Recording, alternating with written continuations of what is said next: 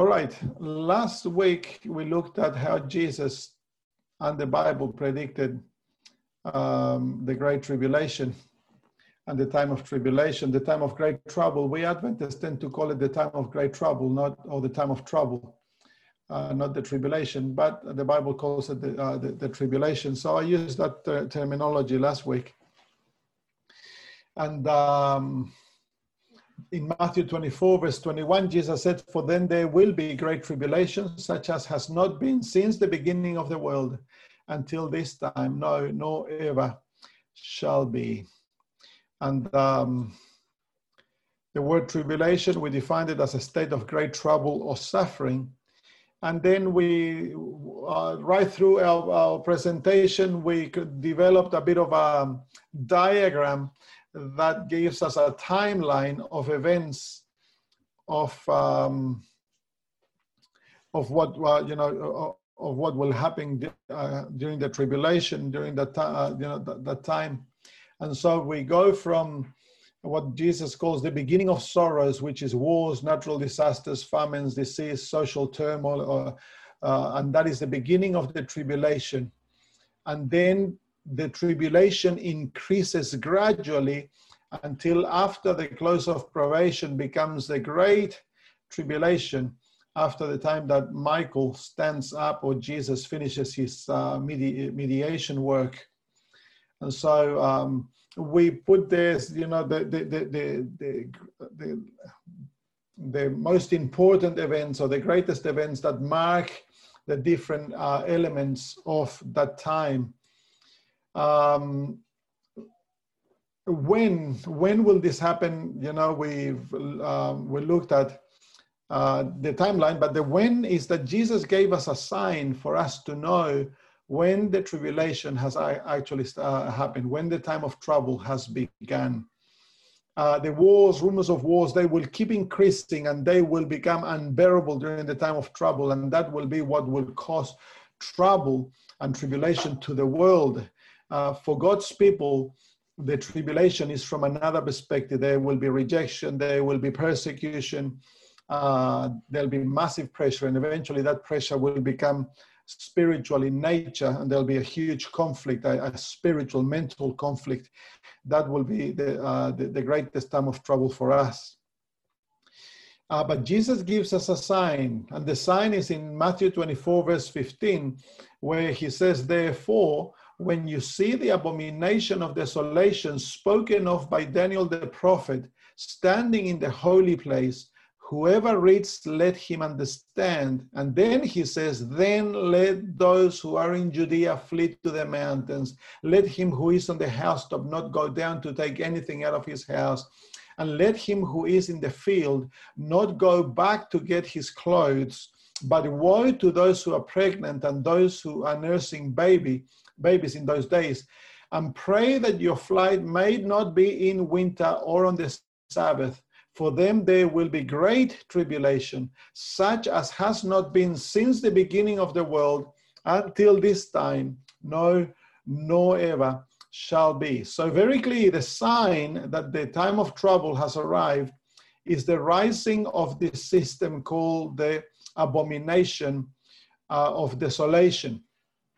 So what we are going to do in tonight and the next week is identify this system, because it plays such an important role in last day events that we need to make sure that we know exactly what this system is, because there's so much confusion in the Christian world regarding this subject when there should not be, because the Bible is so clear. And so Jesus again says in Matthew 24, 15, he says, "Therefore, when you see the abomination of desolation, it is a sign that we will be able to clearly see and identify. This is not something that is going to happen hidden in one corner of the world, and that, suddenly you'll be surprised to know that this happened, years ago. No, this is something that is going to be public. This is something that Jesus left it as a public sign, so that those who have studied his word will know when this is fulfilled. So therefore, when you see the abomination of desolation, and then he gives us three marks that help us identify this system, spoken of by Daniel the prophet, standing in the holy place. Whoever reads, let him understand. So we have this abomination of desolation that was spoken of by Daniel the prophet, and that stands in a holy place, or in the holy place. That first statement, the abomination of desolation, is a name that is given to a system to help us identify it. The word abomination comes from the Greek delugma, and it Strong defines it as a detestation. That is specifically, he says, idolatry. So it is an idolatrous system. And Thea says a foul thing. The word delugma literally means a foul thing, something that it is detestable, of idols and things pertaining to idolatry. So it's very clearly an idolatrous system, that it is detestable in what it does in regards to its idolatry. And then the word desolation comes from the Greek eremoses, which means despoliation or desolation, destruction. Thea says, I'm making desolation. So desolation refers to destruction of superlative quality. It's a destructive system that causes desolation. And so this is an idolatrous system that causes desolation or destruction. That's what the title really means, the abomination of desolation.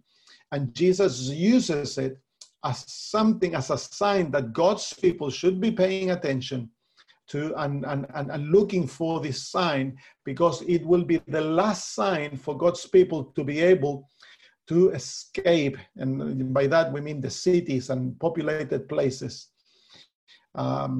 As Jesus gave the sign of the Roman armies that surrounded Jerusalem, and Jesus said that, left it as a sign for God's people to get ready to escape, so that when Jerusalem was surrounded by the Romans the first time in the year 66 AD, and then they left and announced, the Christians knew that was the sign. So they left the city, and no Christian died in Jerusalem, because they were watching for the fulfillment of the sign that Jesus had given them.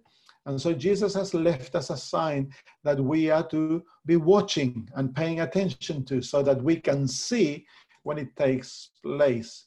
So according to the words of Jesus, it is Daniel the prophet who actually spoke about this system first.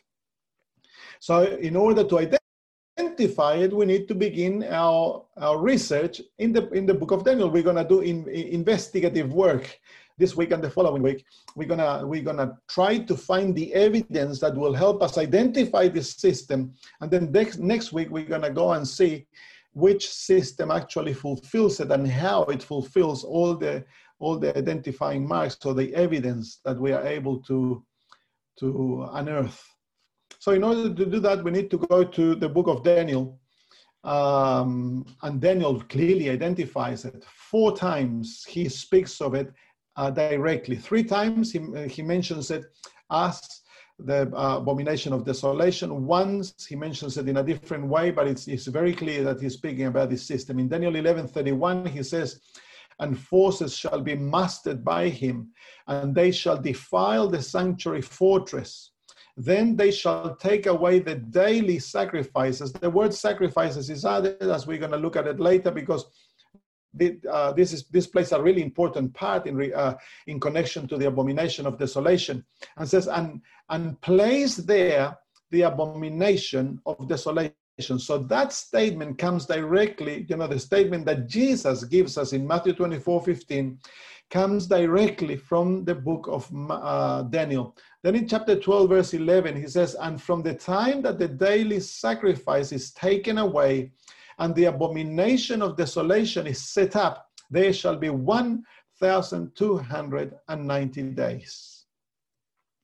So again, here we are given a timeline in regards to the existence of the abomination of desolation. In Daniel chapter 8, verse 13 says, "Then I heard a holy one speaking, and another holy one said to that certain one who was speaking, how long will the vision be concerning the daily sacrifices and the transgression of desolation, the giving of both the sanctuary and the host to be trampled underfoot?" I want you to notice that every time that Daniel mentions the abomination of desolation or the transgression of desolation, like in this text, is always in context of two things: the sanctuary and the daily sacrifices, or the continual. It's always so. The abomination of desolation or the transgression of desolation is something that is connected to, antagonistic to the sanctuary and the daily. Now here the word transgression allows us to see a little bit further in regards to the desolation. This system is a destructive system, but it's also it is a destructive system that comes from, that springs from idolatry. And the word transgression means rebellion or sin. So it has to do with its attitude towards the kingdom of God and towards the law of God. It transgresses, it breaks, it rebels against the law of God. And that's why it's called an abomination, the abomination of desolation. In Daniel 9:27 says, "Then he shall confirm a covenant with many for 1 week, but in the middle of the week he shall bring an end to sacrifice and offering. And on the wing of abominations shall be one who makes desolate, even until the consummation which is determined is poured out on the desolate."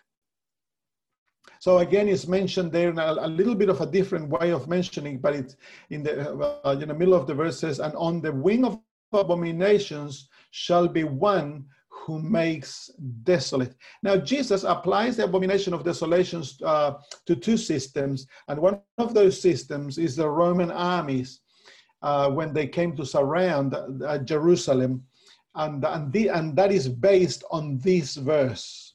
If you read the context, this is very clearly talking about the destruction of Jerusalem, and Jesus uses that, this abomination of desolation to apply to the Roman armies. But we are looking for another application, because it is an application that applies to us in the last days.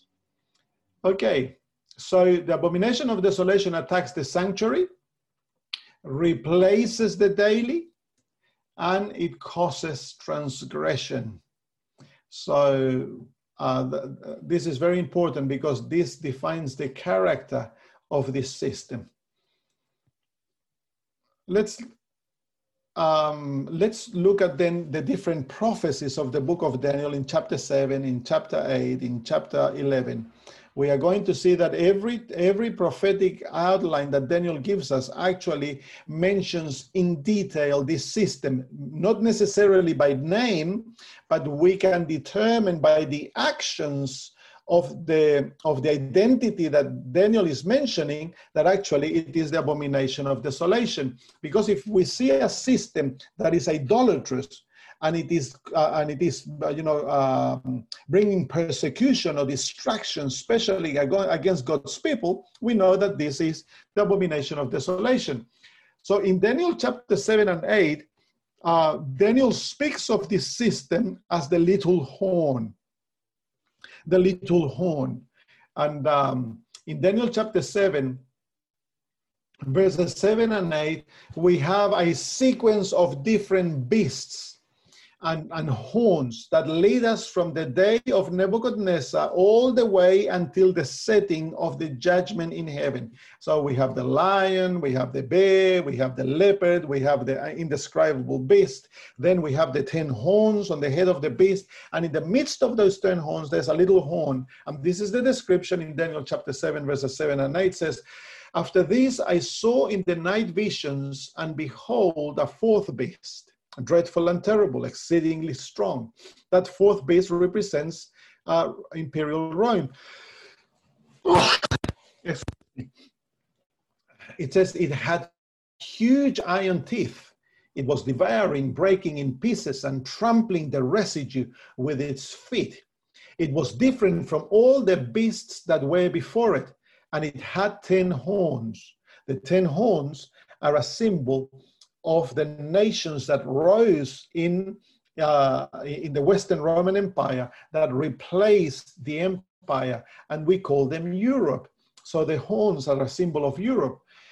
I was considering the horns, and there was another horn, a little one, coming up among them, before whom 3 of the first horns were plucked out by the roots. And there in this horn were eyes like the eyes of a man, and a mouth speaking pompous words. So here we meet this system in Daniel for the first time, and it occupies a large portion of the prophecy and also of the explanation that the angel gives Daniel regarding the prophecy. And notice, it says, I was considering the horns, and there was another horn. So this horn rises, the little horn rises to power in the midst of the nation of the early nations of Europe. It says a little one, so it grows while the nations are established. When the European nations are established, this little horn, this power, this political power rises to power, and it's just a little one compared to the other nations. It says, coming up amongst them, before whom 3 of the first horns were plucked out. So this power, this system, in order to come to power, uproots or destroys 3 of those early nations, European nations. And there in this horn were eyes like the eyes of a man. So it's different. It is a nation because it's a horn, but it is of a different nature because it has eyes and a mouth that speaks pompous words. And those words, as we will find out, they are specifically teachings against God. They are blasphemies spoken against God.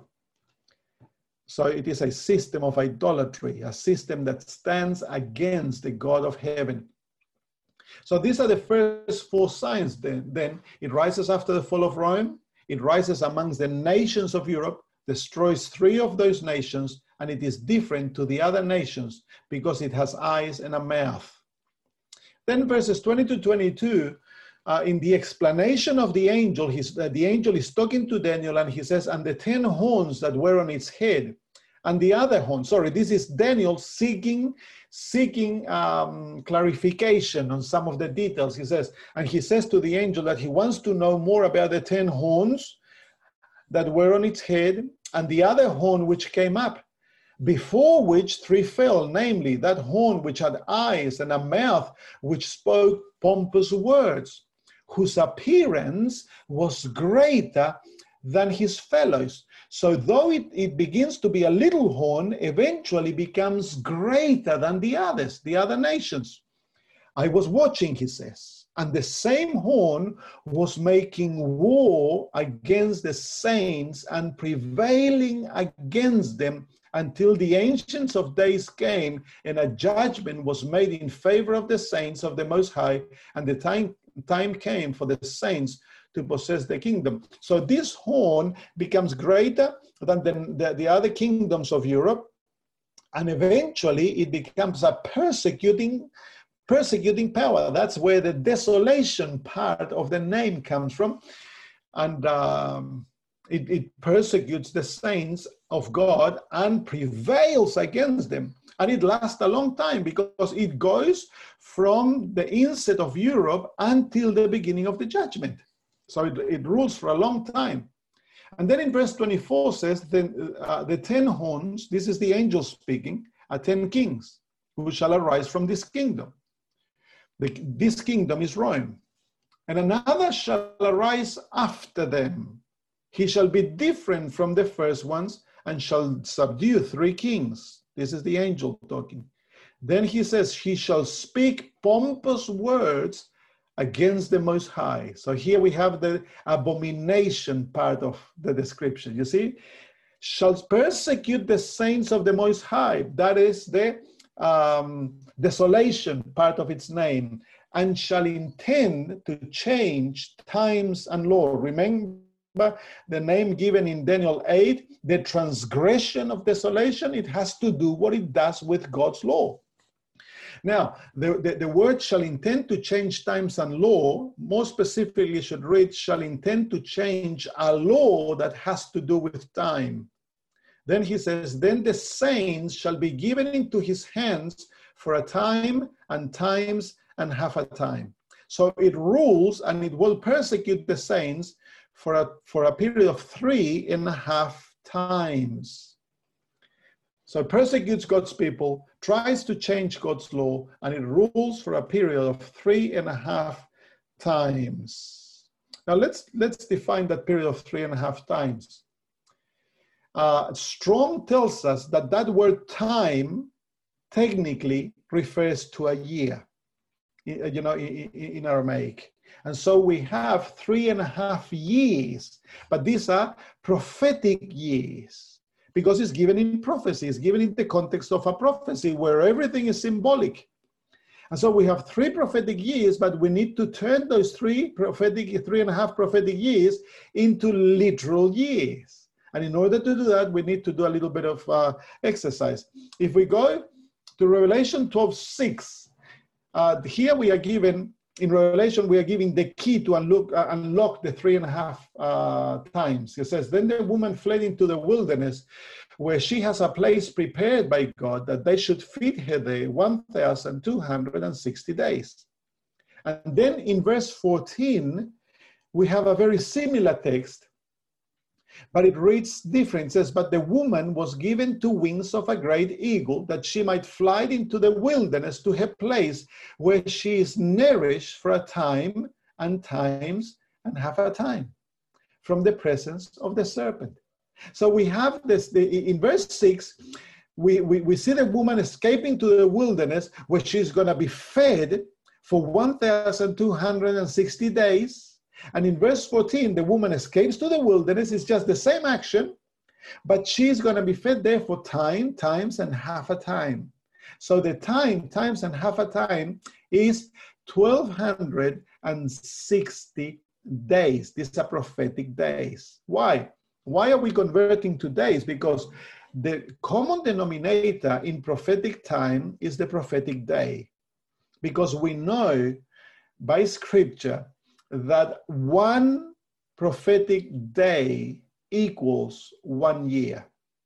Now, if you were to count 3.5 years, you will find that 3.5 years, if you give 30 days to every month, you have a total of 1,260 days or 42 months.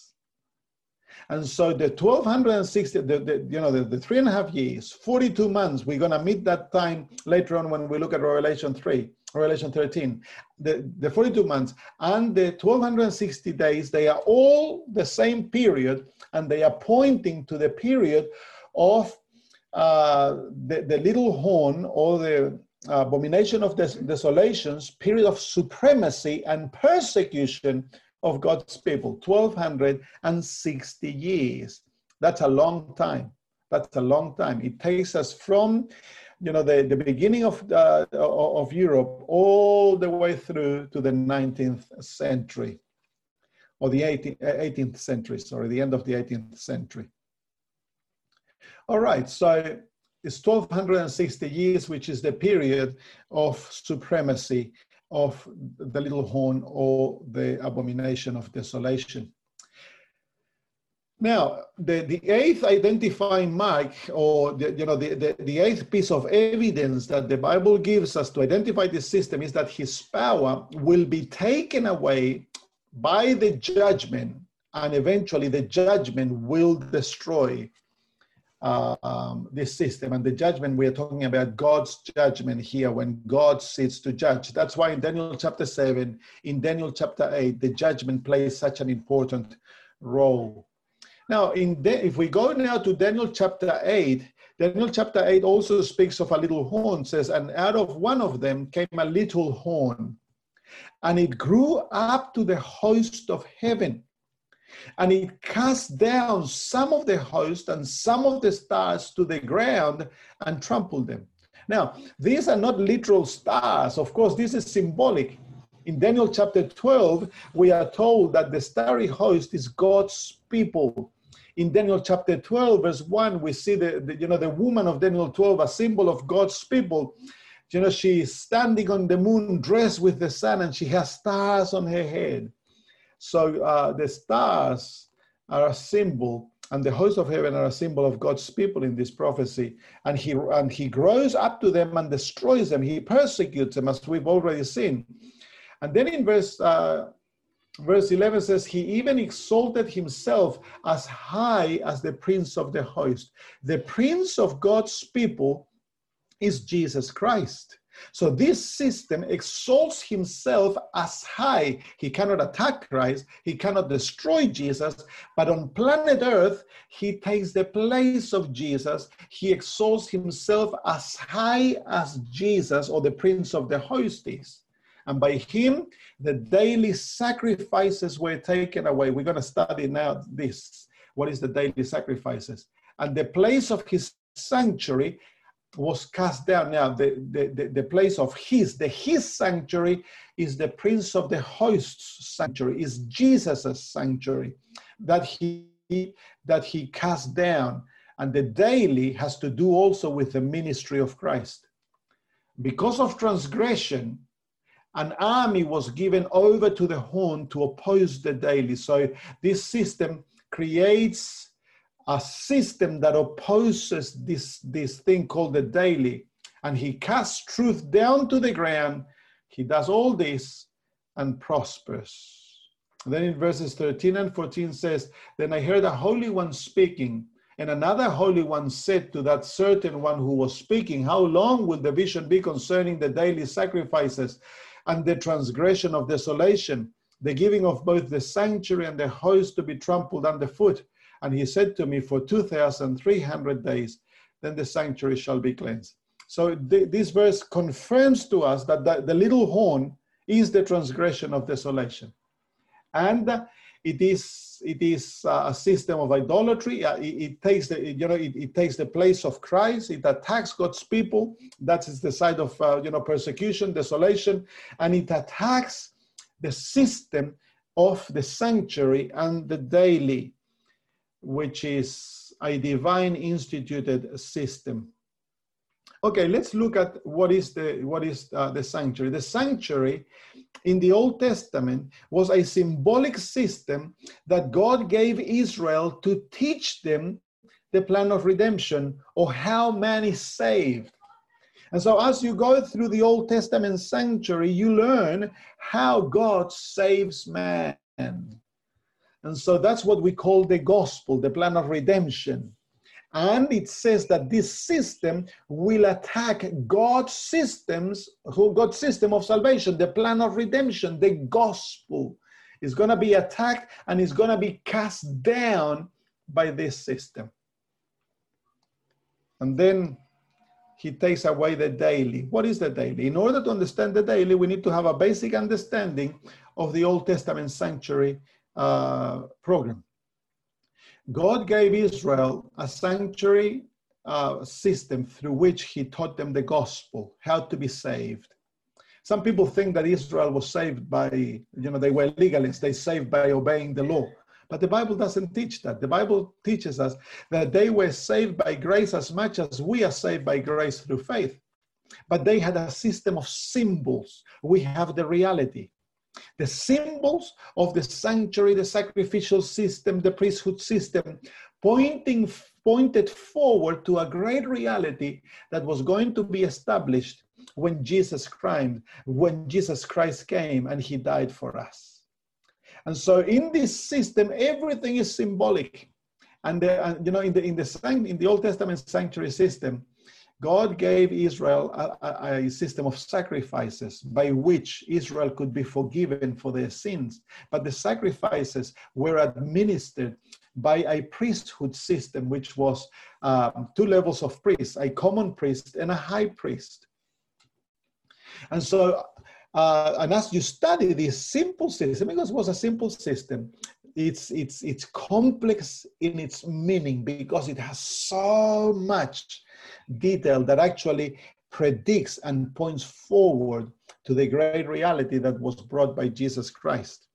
So in the sanctuary ministration of the Old Testament, there were 2 types of services. There was the daily service, which that word daily, spoken of by Daniel, literally means the continual, that the always, the daily. It is a service that it is always taking place, day in and day out. That's what literally means, that word tamid, the continual, the always, the daily.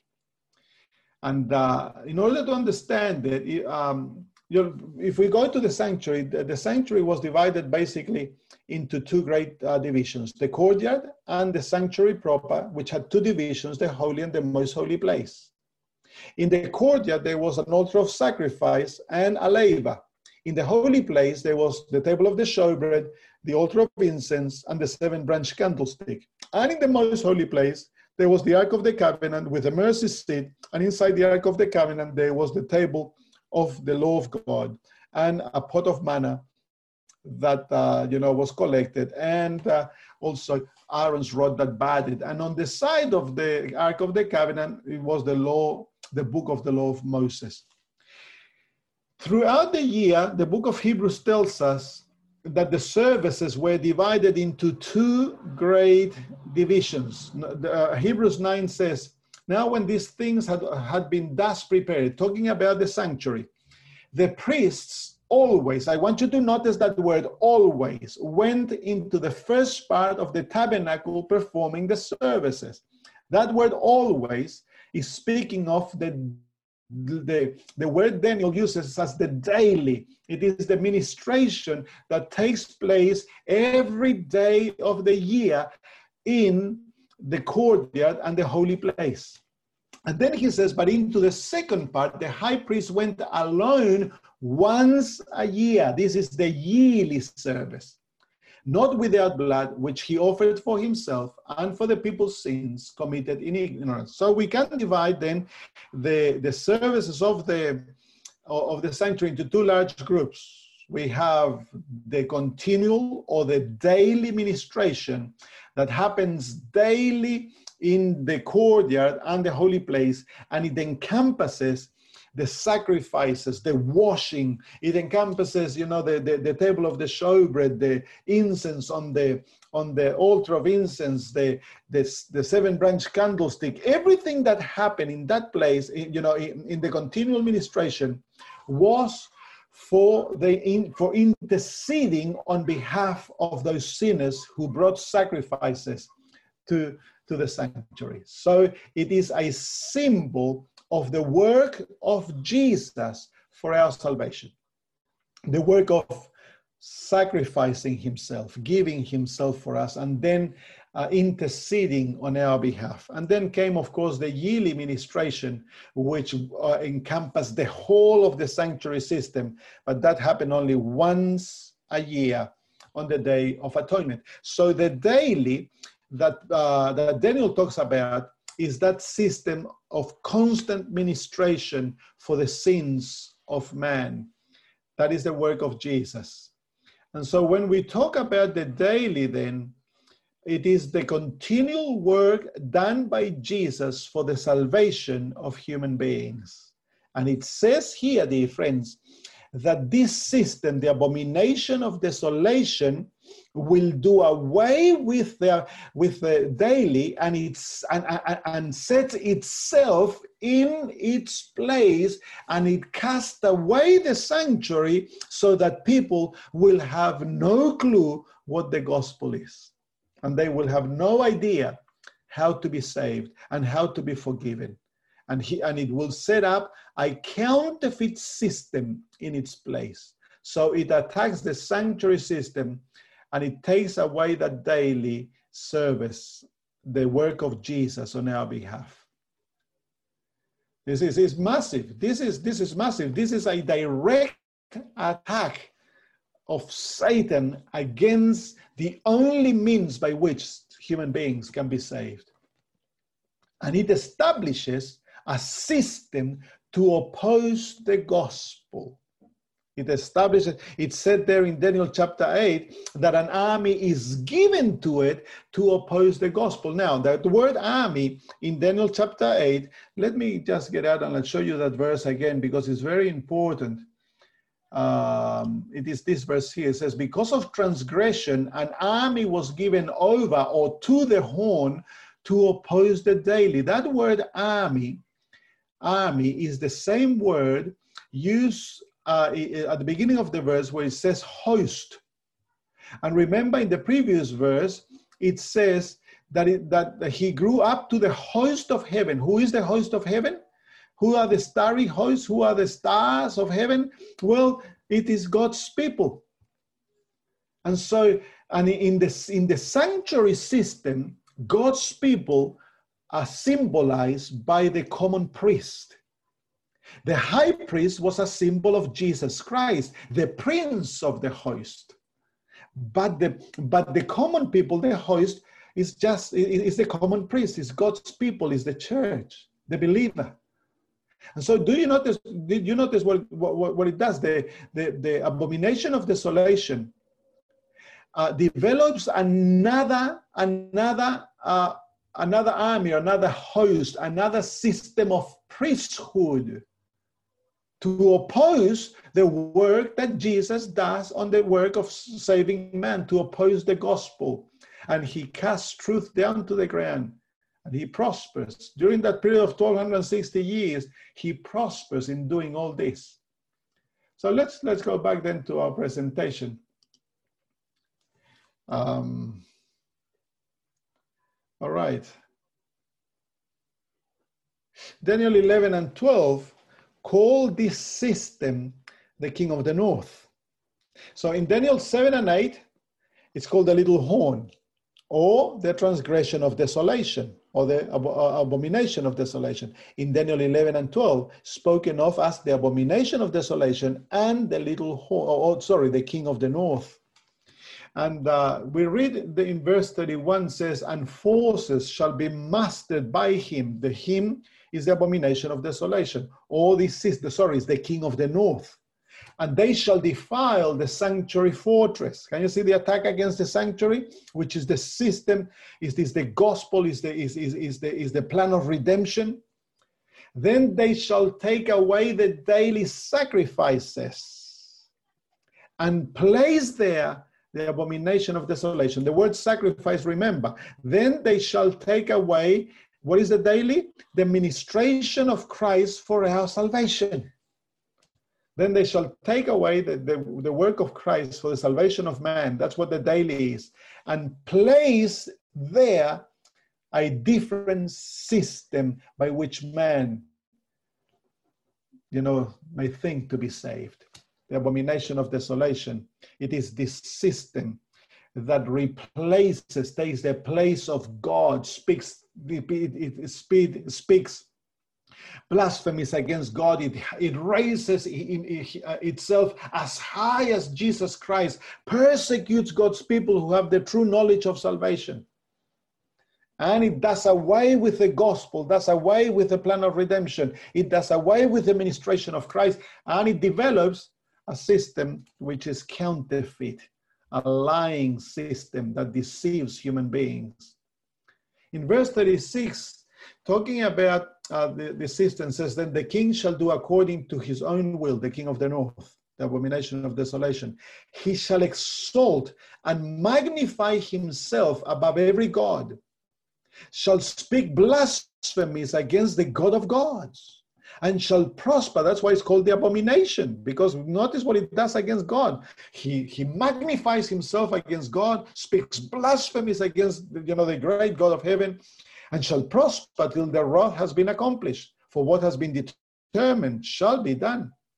He shall regard neither the God of his fathers, nor the desire of woman. The desire of woman here is the Messiah, is Jesus Christ. The desire of every Jewish woman was that she would be the bearer of the Messiah. So the desire of woman is Jesus. He'll have no regard for Jesus, no regard for any God, for he shall exalt himself above them all.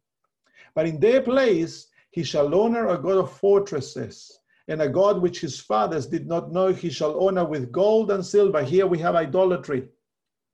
It honors an idol God. Did not know, shall honor with gold and silver, with precious stones and pleasant things.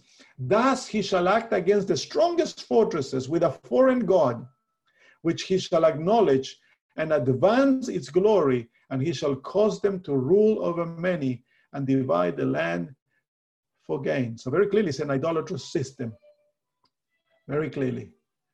So exalts himself in the place of God, exalts in the place of God, he exalts a God of fortresses. We'll find out that next week.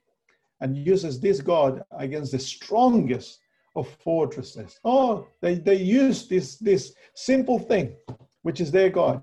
They use it and they could control nations, destroy them. Now we come to the New Testament, and in the New Testament, in chapter 2, we find Paul speaking about this system, and Paul speaks of this system in the following words. He calls it the apostasy. That word apostasy means that it has fallen from being a Christian identity, a Christian power. The man of sin refers to the reality and the mystery of lawlessness, that it is against God's law. And the son of perdition, which is, again, it teaches and does horrible things. Verses 3 and 4 says, let no one deceive you by any means, for that day will not come unless the falling away comes first. That falling away is apostasy, is the Greek apostasy. And the man of sin is revealed, the son of perdition, who opposes and exalts himself above all that is called God or that is worshipped, so that he sits as God in the temple of God, showing himself that he is God. So this system is a Christian, a so-called Christian power, because it sits in the temple of God. Paul teaches us that the temple of God on earth is the Christian church, is God's church. This system sits amongst Christians as a Christian, and yet exalts himself to be God and demands the worship of God. So it is an apostate system. It is a system that has fallen from true Christianity and has become apostate.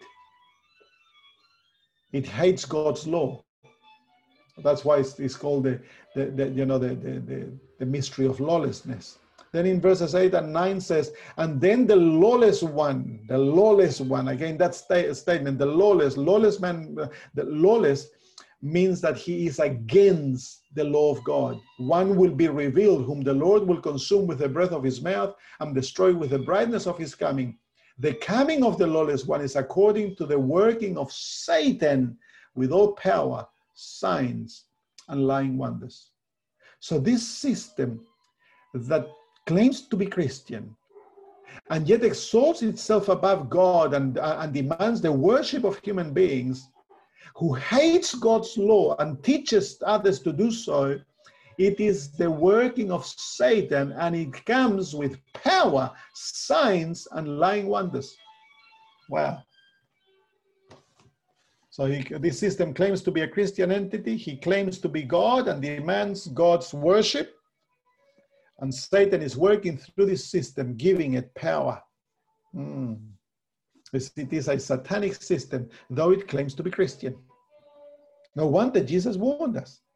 And he says that is the sign in the final hours of human history for us to know that the time of tribulation has come. Revelation 13 calls this system the beast. And this is the prophecy that is most known regarding this system.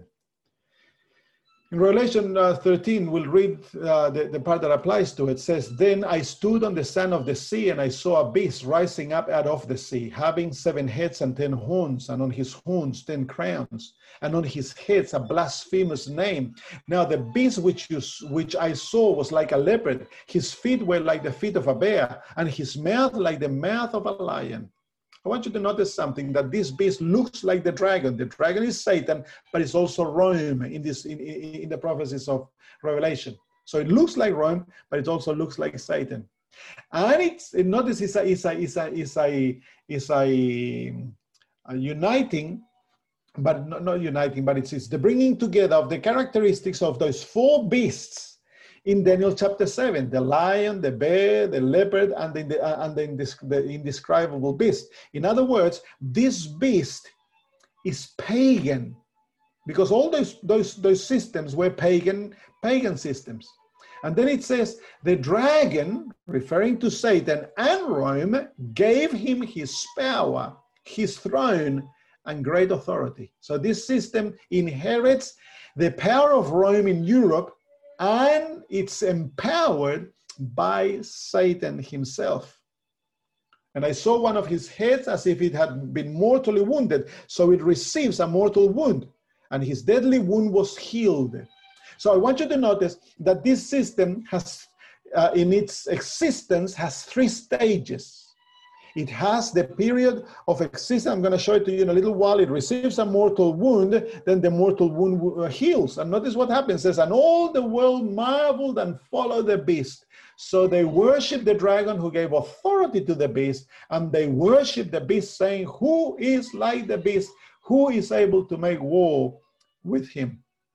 And he was given a mouth speaking great things and blasphemies, and he was given authority to continue 42 months. Remember we talked about the 42 months? Here it is. It's the same as 1260 years.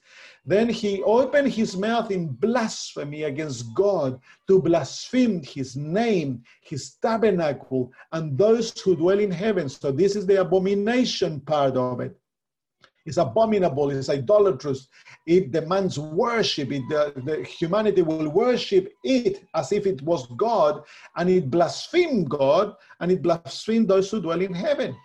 It was granted to make war with the saints and to overcome them. This is the desolation part of it. Makes war against the saints of God. And authority was given him over every tribe, tongue, and nation. So it has universal authority. All who dwell on the earth will worship him, whose names have not been written in the book of life of the Lamb, slain from the foundation of the world. Man, that's a strong statement. If our names are not written in the book of life, then we will end up worship and adoring this system. So it looks like the dragon. It is a pagan system, receives power, throne, and authority from the dragon, and has 3 stages in its existence.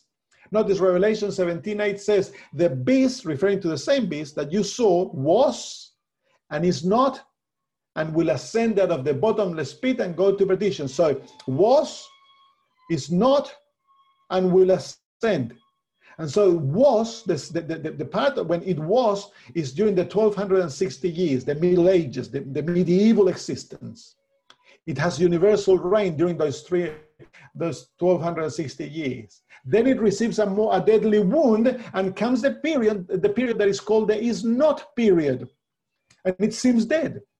But during that period, the wound heals that was inflicted to this system. And it resurrects. It ascends to rule the world universally for a short period of time. And that's what Jesus says. When you see the abomination of desolation, that's the resurrection part. That's when Jesus says, when you see it, know that the great tribulation will happen. It's coming. And the whole world will worship it and obey it. The whole world. speaks blasphemies against God and has universal authority. And in Revelation 13:8 tells us that this system has an identifying mark. It says, here is wisdom. Let him who has understanding calculate the number of the beast, for it is the number of a man. His number is 666. So it has an identifying mark that is characterized by the number 666. And that mark is going to be imposed upon all mankind just before the end comes. That is the time of trouble, when the imposition of the mark of the beast comes upon us. So it has an identifying mark. In Revelation chapter 17, this system is spoken of as a prostitute and also as Babylon. And in Revelation 17 reads this: then one of the seven angels who had the seven bowls came and talked with me, saying to me, come, I will show you the judgment of the great harlot. That's the system, the great harlot, who sits on many waters, with whom the kings of the earth committed fornication. The waters represents the nations of this world, and the kings, the leaders of those nations. And it says that this woman, this prostitute, sits on these waters. She rules over them, and the kings are subservient to her. And the inhabitants of the earth were made drunk with the wine of her fornication. The wine of her fornication are her teachings.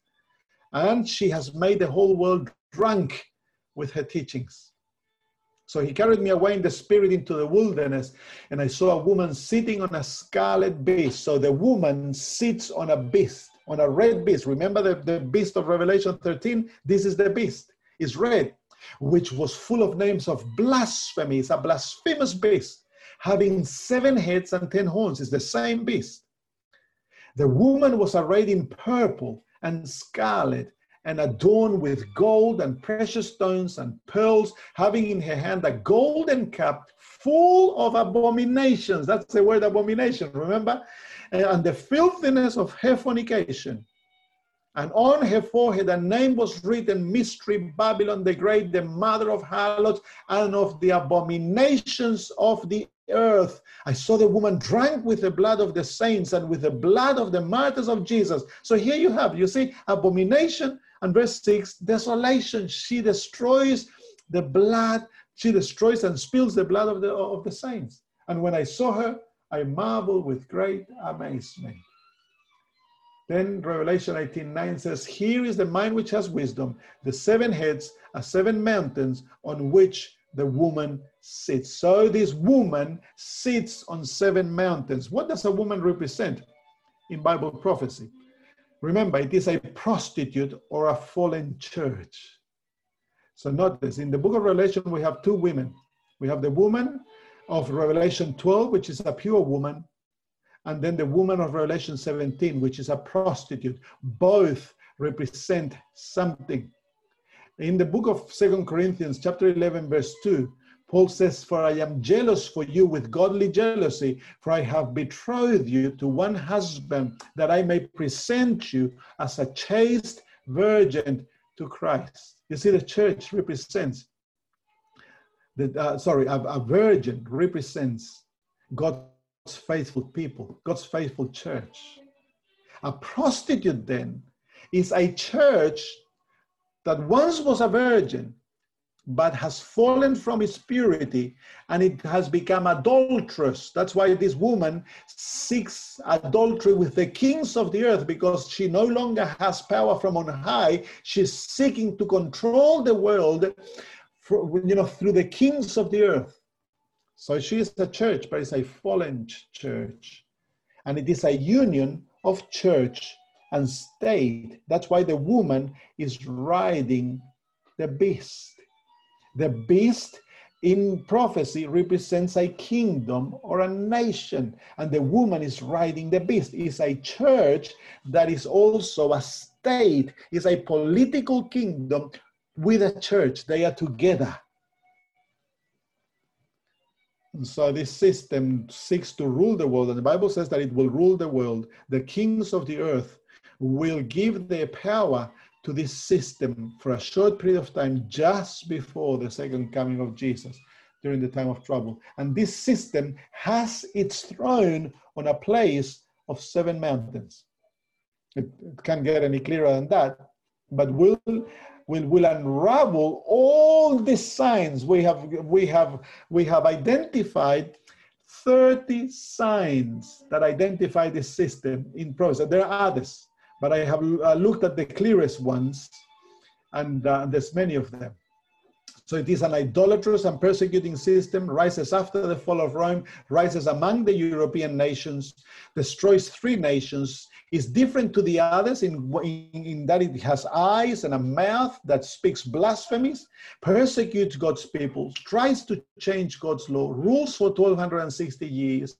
The judgment will take its power, exalts itself as high as Jesus, attacks the plan of salvation, takes away the constant work of Jesus for our salvation, establishes a system to oppose the gospel, exalts himself against God, speaks blasphemies against God, exalts a God of fortresses, uses this God against the fortresses, claims to be a Christian entity, claims to be God and demands worship. Satan works through this system. Looks like the dragon. It looks like Satan. So if you want to know what Satan is like, you look at this system. It is a pagan system, though it claims to be Christian. Receives power, throne, and authority from the dragon. That's Rome, physically and spiritually. Satan has 3 stages of existence. Was, is not, and it shall ascend. Will worship it, speaks blasphemies, has universal authority. It has a mark of identification, the number 666. It is a prostitute or a fallen church, a union of church and state, and has its throne on 7 mountains. That's a lot we have done. So we have identified the system. Now we'll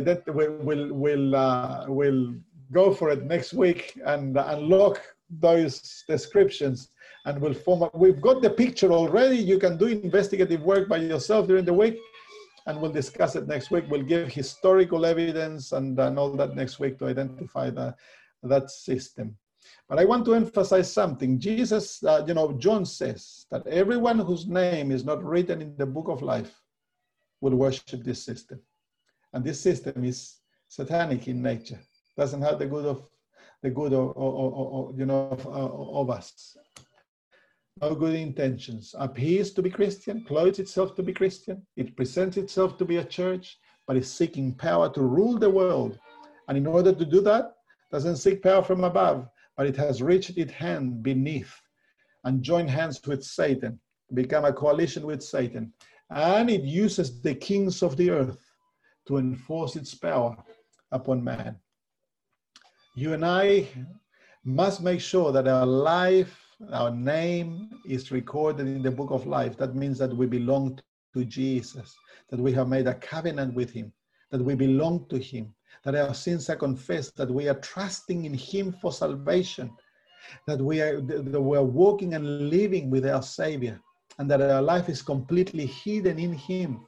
We need to know truth, because this system, it's called Babylon because it creates confusion. And how does it do that? It destroys truth by mingling truth with error.